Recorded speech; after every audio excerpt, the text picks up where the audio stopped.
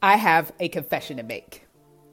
I had the idea to write a book for years before I finally put pen to paper and published the book. So the big question is this: how do people like me who battle doubt and insecurity push past their fears and publish a book? Well, that is the question, and this podcast is going to give you the answers. So join me as I bring you behind the scenes interviews and insights so that you can move forward and publish your book with boldness and courage. My name is Coach Tam, and this is Publishing Secrets. Well, hello there, and welcome back to Book Publishing A to Z. I'm Coach Tam, and I'm excited to be digging into part 4 with you today. But if you haven't already, please go back and check out episodes 1, 2, and 3 on this topic, because they will be a blessing to you. We don't want you to miss not one detail, because we want you to write, publish, and profit in a way that honors God. Well, today we're going to be hanging out in one alphabet, believe it or not. We're going to be spending our time in the section of the letter P today. And the first term that we are going to explore together is a persona. So the word person with an A on the end. Now, you may have heard of some things that relate to this term, like demographics, how old a person is, whether they are male or female, where they live. If you've really been studying marketing, you may have even heard of another term, which is actually my favorite, psychographics, which really seeks to understand how a person thinks, the things that they value, what they are interested in, their mindsets and their belief systems. These things are really important to know. But there's another step that you want to take as an authorpreneur. Remember, we're writing books, but we're also building a business at the same time. Well, one of the realities of business is if we do not have customers or clients or readers, then we don't really have a business. And being able to get in tune with the persona actually positions you to attract clients, readers to you. So let's talk about what a persona is.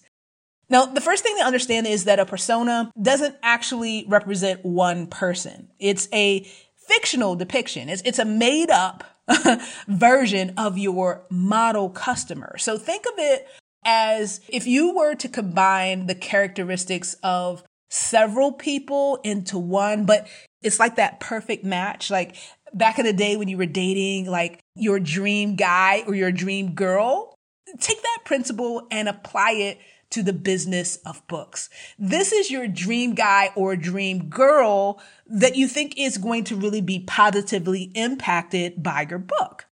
So while it does not represent one reader, it actually represents a segment or a group of readers that are within your target audience.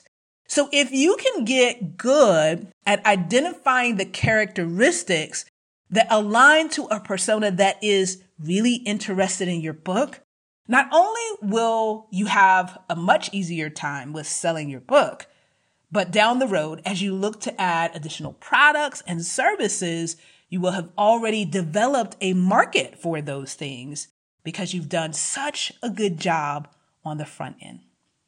Understanding your persona also helps you to be able to identify where this target audience is. Like, are they on Facebook or are they on Instagram? Or is it both? Are they on Snapchat or TikTok? It matters. Do they tend to hang out in Facebook groups or do they listen to podcasts or both? And even if you explore that, okay, what types of Facebook groups are they in? What types of podcasts do they listen to? Do they follow certain blogs, magazines? If you can zero in on those items, then that allows you to focus your marketing efforts in the right place. The last thing that we want to do is to waste time, energy, and effort. So I want to challenge you before you publish the book to really get clear on your persona. Take out a piece of paper, jot down some of those demographic and psychographic characteristics. Go out and find a picture, a stock image of someone that you think represents those things so that you literally have a visual in your mind as you're writing and as you're doing your social media to promote your book. Think about the type of car that they drive, the side of town that they live on. The more fun that you have with it and the more time and energy you invest on the front end in this process, the better off you will be. I also want you to be thinking about getting into the mind of that person. What is keeping them up at night? What are they worried about? Is there something that they're hiding or protecting that they don't want anyone else to know? What do they want more than anything else? And here's the big part. How can you, through your book, help them get there? What is it that they are struggling to figure out, probably on their own, that you already know? Maybe you're able to give them the keys to success, and they will be so thankful if you can position your book in that way. All right. So make sure that you take seriously this concept of personas before you publish. All right, let's move on to our next term. We're journeying on in our P's. And the next term that we are going to explore today is print on demand. Print on demand. And you may have seen this referenced as POD. Now, let me give you an example as a business owner that I think of when I think about how to explain why print on demand is beneficial. Right? So my company, 265 Point, we have these t-shirts and we've actually had them. I think the first year that we put them out was 2016. And I was working with a local vendor that I really, really loved. But one of the challenges with them is that in order to get a t-shirt, I had to place a minimum order. So when we started out, I think the minimum order was 10. And then over time it would increase. Well, not a huge deal, right? Because we're probably going to sell 10 shirts, but it became really challenging to guess. Okay, do I need smalls, mediums, large? What is the mix of those items?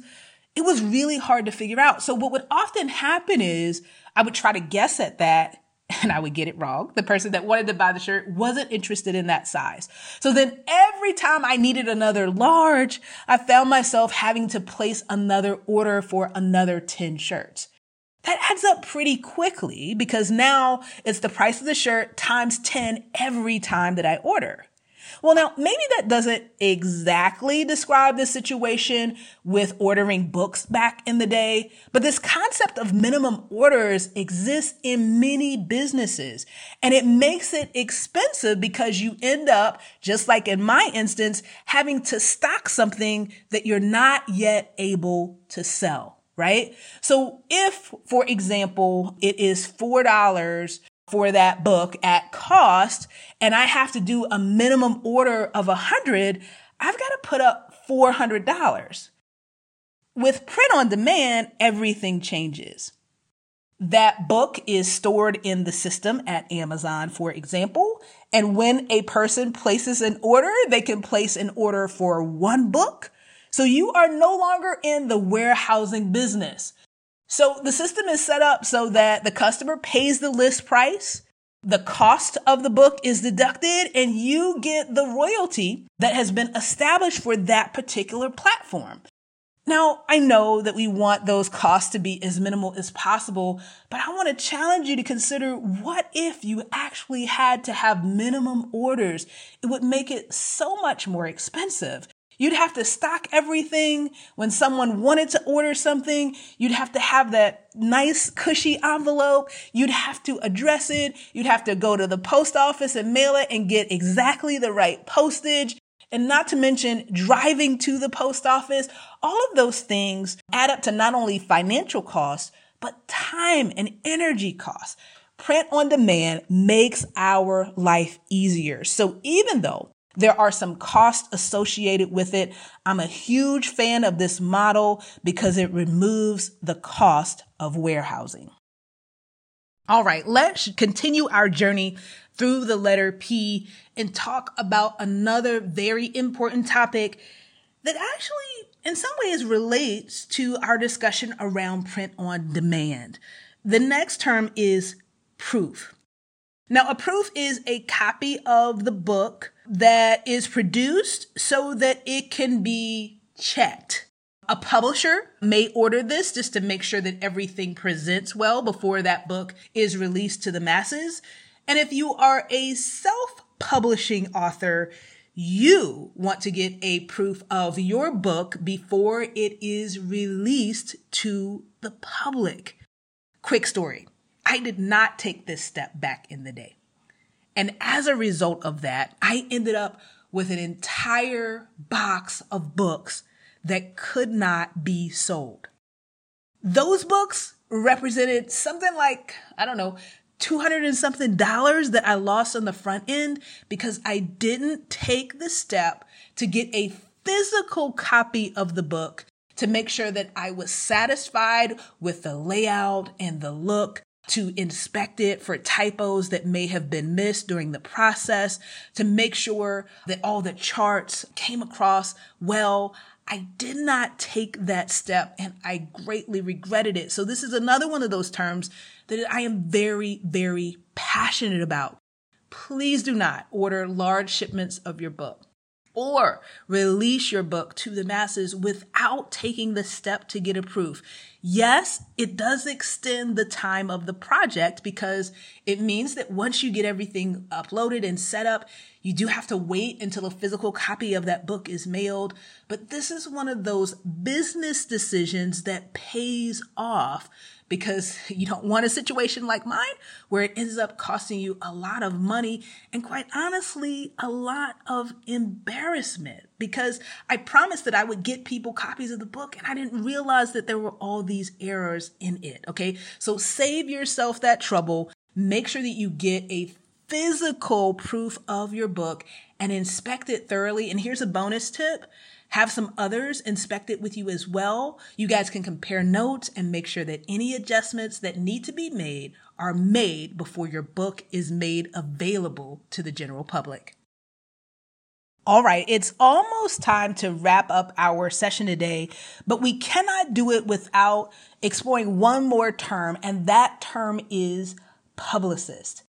This is another important topic because one of the biggest challenges that many authors face is getting the word out about their book, meaning people knowing what they have written about, why it's important, getting exposure, getting opportunities to talk about and share their message. And so this term, the publicist, is a person that actually helps make this happen. So a publicist's job is to manage media and public attention for a book.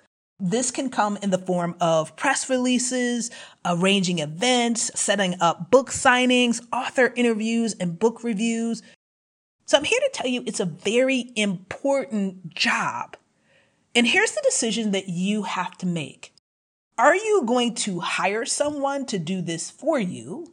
And a good publicist is going to be an investment of money, but remember, this is a business and there are startup costs and maintenance costs of running a business. Or are you going to learn how to be your own publicist? Family, I'm here to tell you that those are really the only two choices. If we don't either hire someone to do the work for us or learn the skills to be our own publicist, we will not have enough exposure and visibility for our book, which means that we will not sell as many copies as we would like to sell.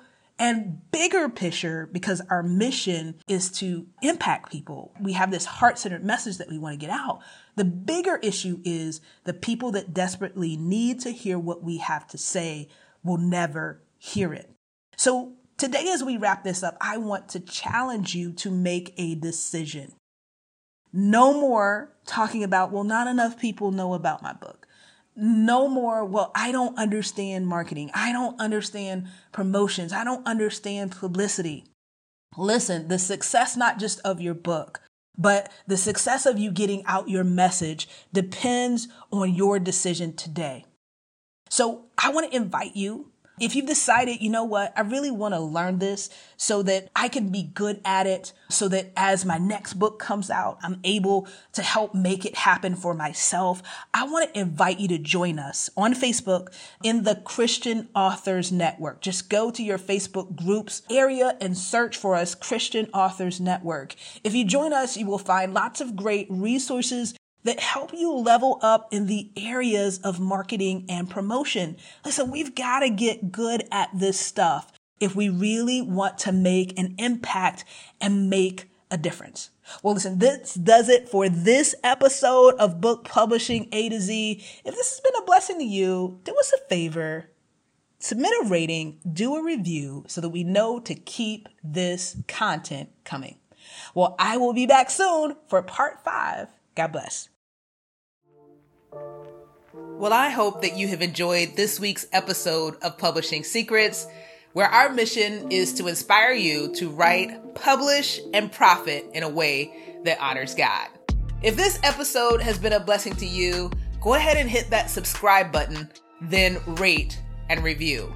And if you want support in your journey, whether you are a current author or an aspiring author, then join us on Facebook in the Christian Authors Network. Wherever you are in your journey, we have the best next step for you. So join us there and get the support that you need to make the impact that you have been called to make. Until next time, God bless.